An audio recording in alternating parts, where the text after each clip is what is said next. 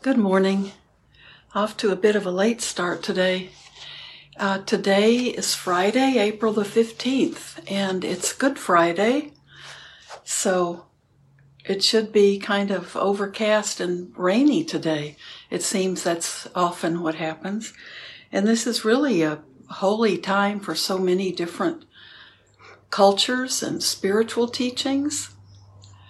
It's the Asian New Year. Was celebrated, I think yesterday was the full moon day, and we have Jewish holidays and Christian holidays, and so it's really a special time of the year.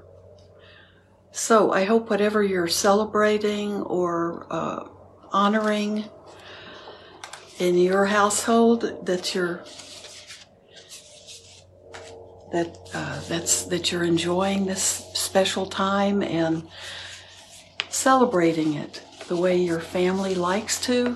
Maybe it's just a quiet time of contemplation for you, but enjoy. Those special times are meaningful for us.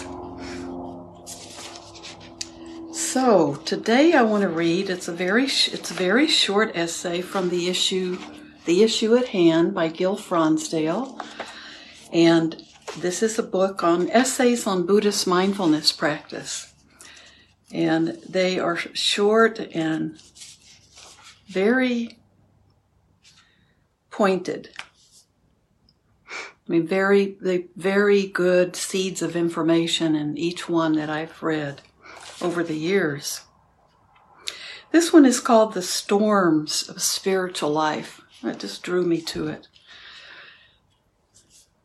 Through effort, attention, restraint, and self-control, the wise person can become an island no flood will overwhelm.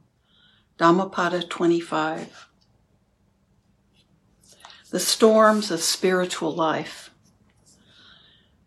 Expecting Buddhist practice to entail only joy and ease is naive. More realistic is to expect both joy and sorrow, ease and struggle. If the practice is to engage with our full life, then inevitably we will practice in times of crisis, loss, or painful self-confrontation. Certainly it would be nice to negotiate these times with calm, grace, and wisdom. However, if we are hard on ourselves for not doing so, we only add to our suffering and hinder the growth of compassion. Evaluating our spiritual practice by the presence of joy and ease is often myopic. It overlooks the range of other personal qualities that we need to develop. An analogy may illustrate this. Imagine two people setting out to cross a large lake, each in a small rowboat. The first sets out on a clear day with the lake surface as still and flat as a mirror, a gentle breeze and a steady current pushing the boat from behind. Each time the oars are dipped into the water, the boat shoots across the lake, rowing is easy and delightful. Quickly the rower reaches the far side of the lake. She may congratulate herself for being quite skilled. The second rower heads out across the same lake during a great storm. Powerful winds, currents, and waves move in the direction opposite the boat. With each pull of the oars, the boat barely moves forward, only to lose most of the distance gained when the oars are raised out of the water for the next pull. After much effort, she makes it to the far side of the lake. This rower may feel discouraged at her lack of skill. Probably most people would prefer to be the first rower. However, the second rower is the one who has become stronger from the exertion and is thereby better prepared for future challenges. I have known meditators who have congratulated themselves for their meditative proficiency when practice has been easy. And I have known meditators filled with doubt and self-condemnation when the practice has been stormy. Practicing with our best effort during periods of crisis and personal struggle may not bring about spiritual highs. It may, however, bring something more important, a strengthening of the inner qualities that sustain a spiritual life for the long term. Mindfulness, persistence, courage, compassion, humility, renunciation, discipline, concentration, faith, acceptance, and kindness. For Buddhist practice, one of the most important inner capacities to develop is awareness of intention. Our intention is like a muscle, following through on our intention to practice, to be mindful and compassionate during times of difficulty is an important way of strengthening it. The beauty of this is that even if our efforts are clumsy, or if we don't accomplish a particular task, the intention muscle has still been strengthened every time we use it, especially if it is being nourished by faith and clear comprehension. As our core motivations become stronger and we develop more confidence and appreciation in them, they become a resource and refuge in times of difficulty. Meditators all too often measure their practice by their meditative experiences, in quotes. While a range of such potential experiences can play an important role in Buddhist spirituality, day-to-day practice is more focused on developing our inner faculties and strengths. This includes cultivating awareness and investigation in all circumstances, whether the weather is clear or stormy. A wealth of inner strength follows in the wake of mindfulness and persistence. I like that sentence.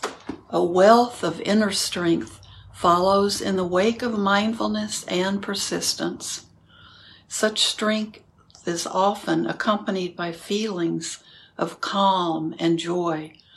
But more important, it allows us to remain awake and free under conditions of both joy and sorrow.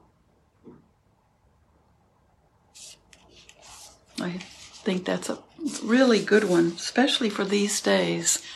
This may be a wonderful time for you, or it could be a dark, cloudy kind of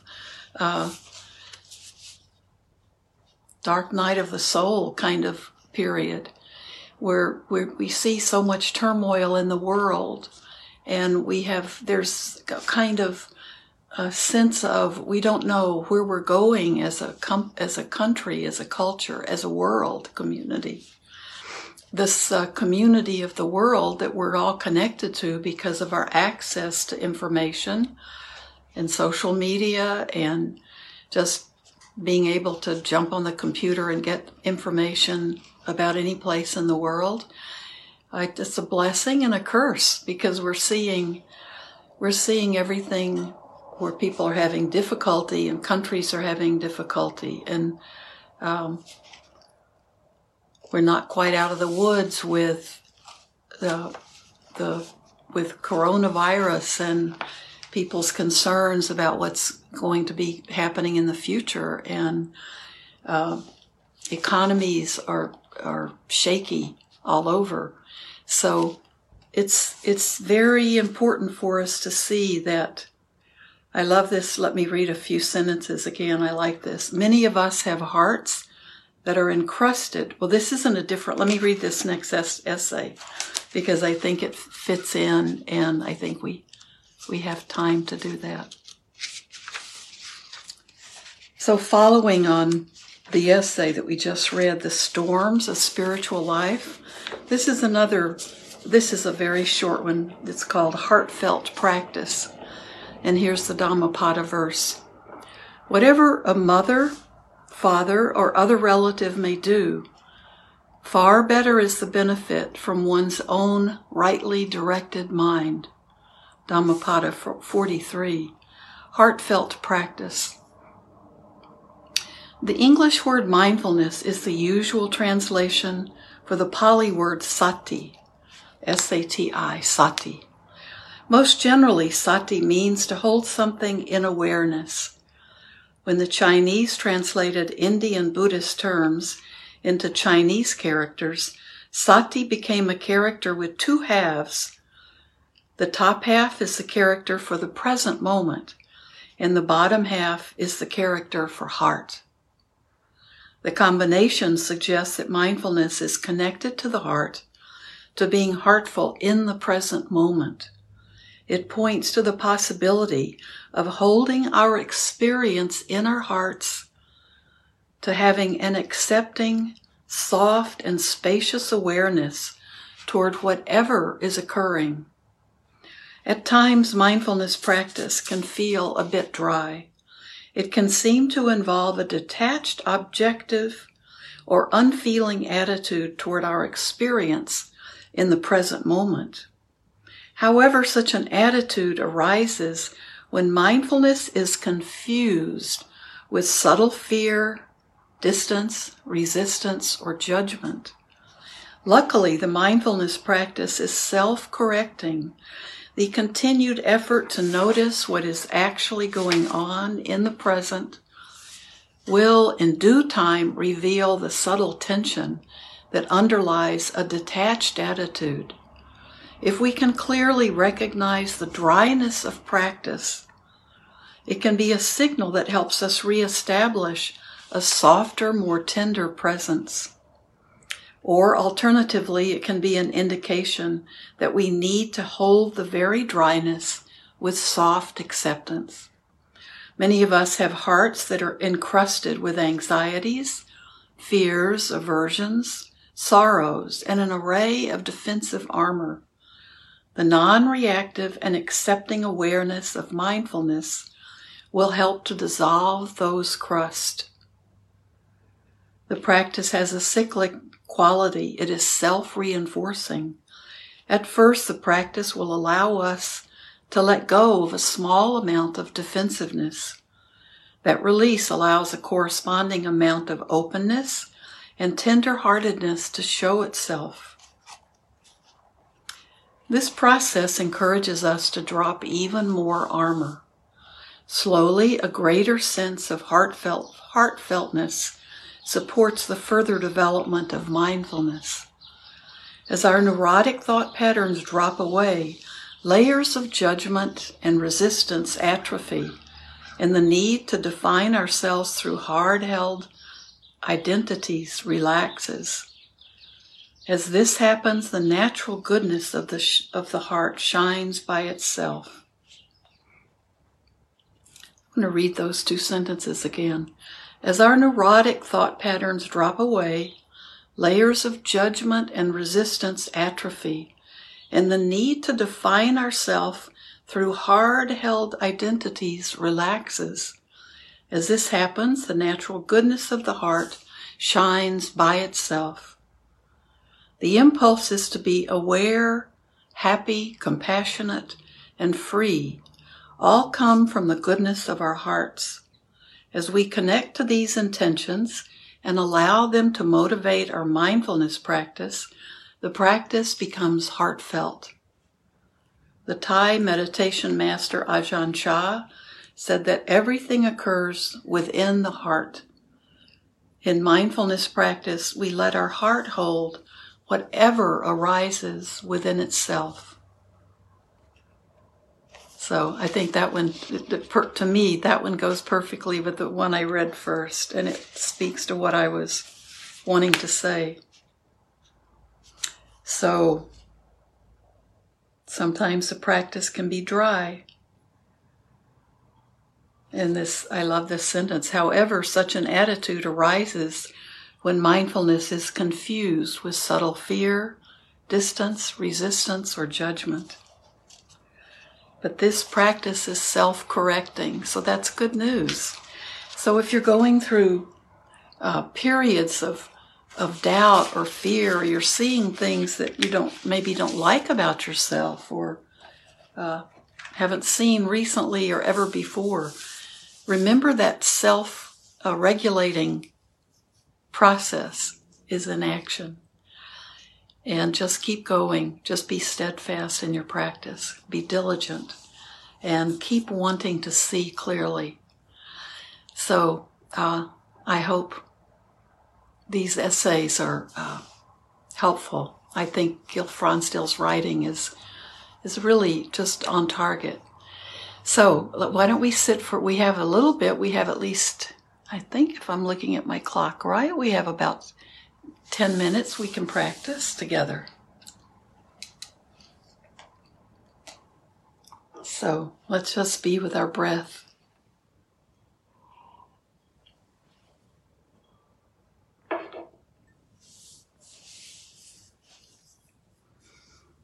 So let your body feel. You can move your shoulders and move your head and do whatever you need to do to kind of relax your body, but to wake it up. And even though it's kind of a gray day and it's going to be maybe a typical rainy Good Friday, that doesn't mean we have to carry that with us all day. Okay? So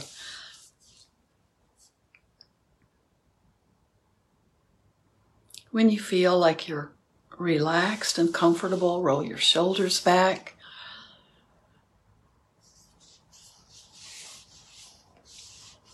Feel your chest opening up so your natural breath can just be deeper, just a naturally deeper breath.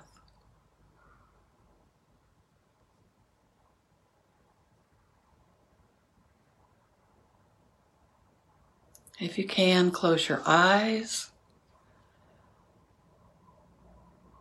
Be aware of the body breathing. We're just relaxing the mind.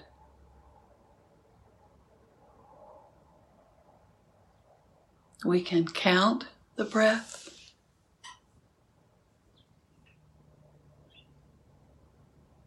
And if we're counting, the reason we're counting, so inhale 1, exhale 1,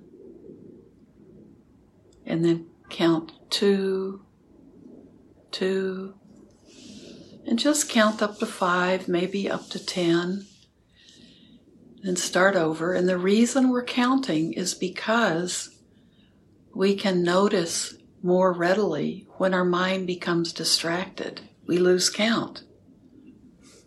Our mind can come distracted by anything coming to us in our body. There may be a pain, or there may be suddenly you feel something that becomes uncomfortable that was fine a minute ago.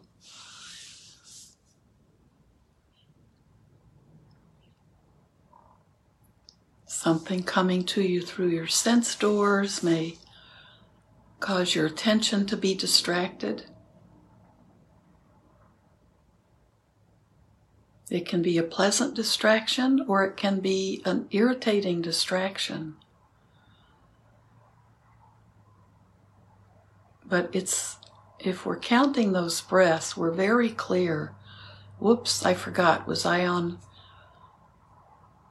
2 or 3? Was I on an in-breath or an out-breath? And in that second of distraction, if we're counting the breaths, we can become aware of it. But we only do that counting as long as it's helpful for us. You'll reach a stage where you can just drop the counting because you know when your mind becomes distracted. And that will always happen, no matter how long you meditate. There'll be those distractions. But we began to understand that that's what we're learning about, is how distracted this mind becomes. So when we notice the distraction, we can more quickly just let it go. Like, let that go. Don't be distracted by it right now. Don't judge yourself, just drop it. If it's something important, you can deal with it later, unless it's an emergency.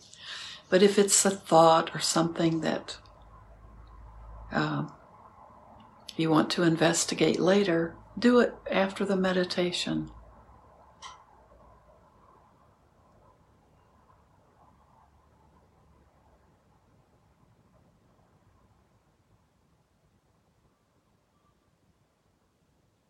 So give yourself the gift of this calm.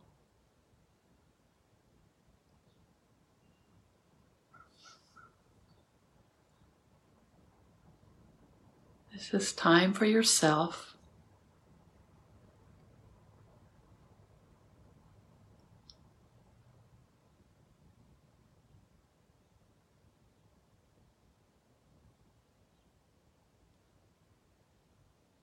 This is being with ourselves.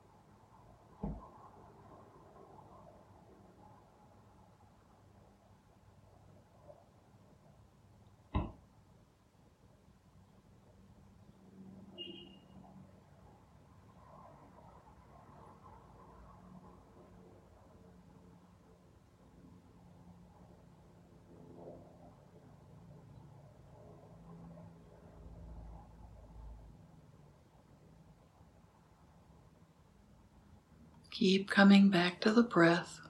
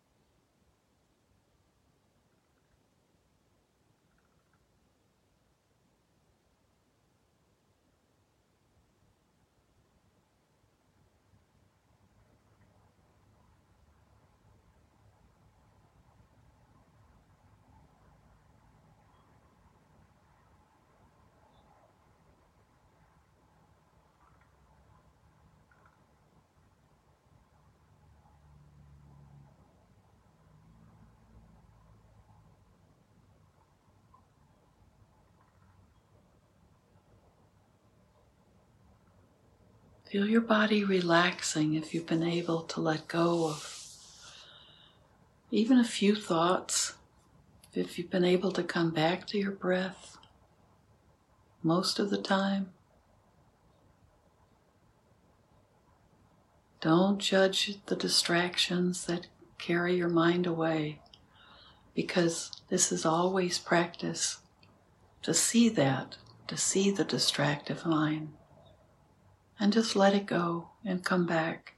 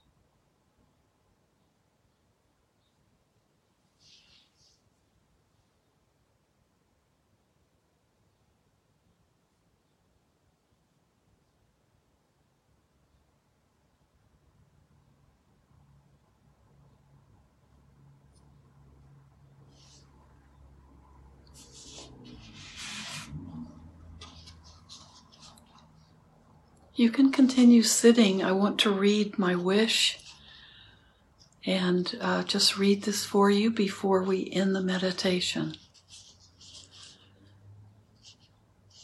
May I become at times, both now and forever, a protector for those without protection, a guide for those who have lost their way, a ship for those with an ocean to cross, a sanctuary for those in danger, a lamp for those without light, a place of refuge for those who lack shelter, and a servant for all in need.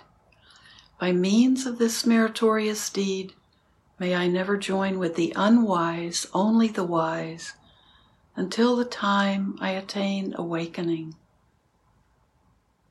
So, may all of you be well and happy and have peace in your heart. Make it through the difficult times with persistence and diligence. May you know peace. May everything we do and say and think today not only be done for our own benefit, but for the benefit of all sentient beings.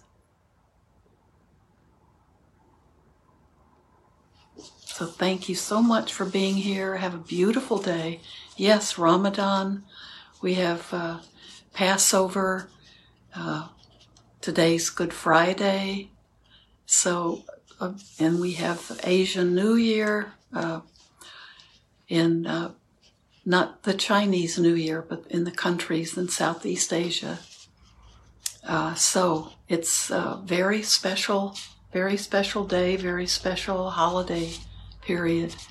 So take it all in and be of good cheer. Okay, make it through the difficult times with persistence, and it will change. Everything changes faster than we realize. Okay, thank you so much for being part of my practice. I'll see you on Sunday morning.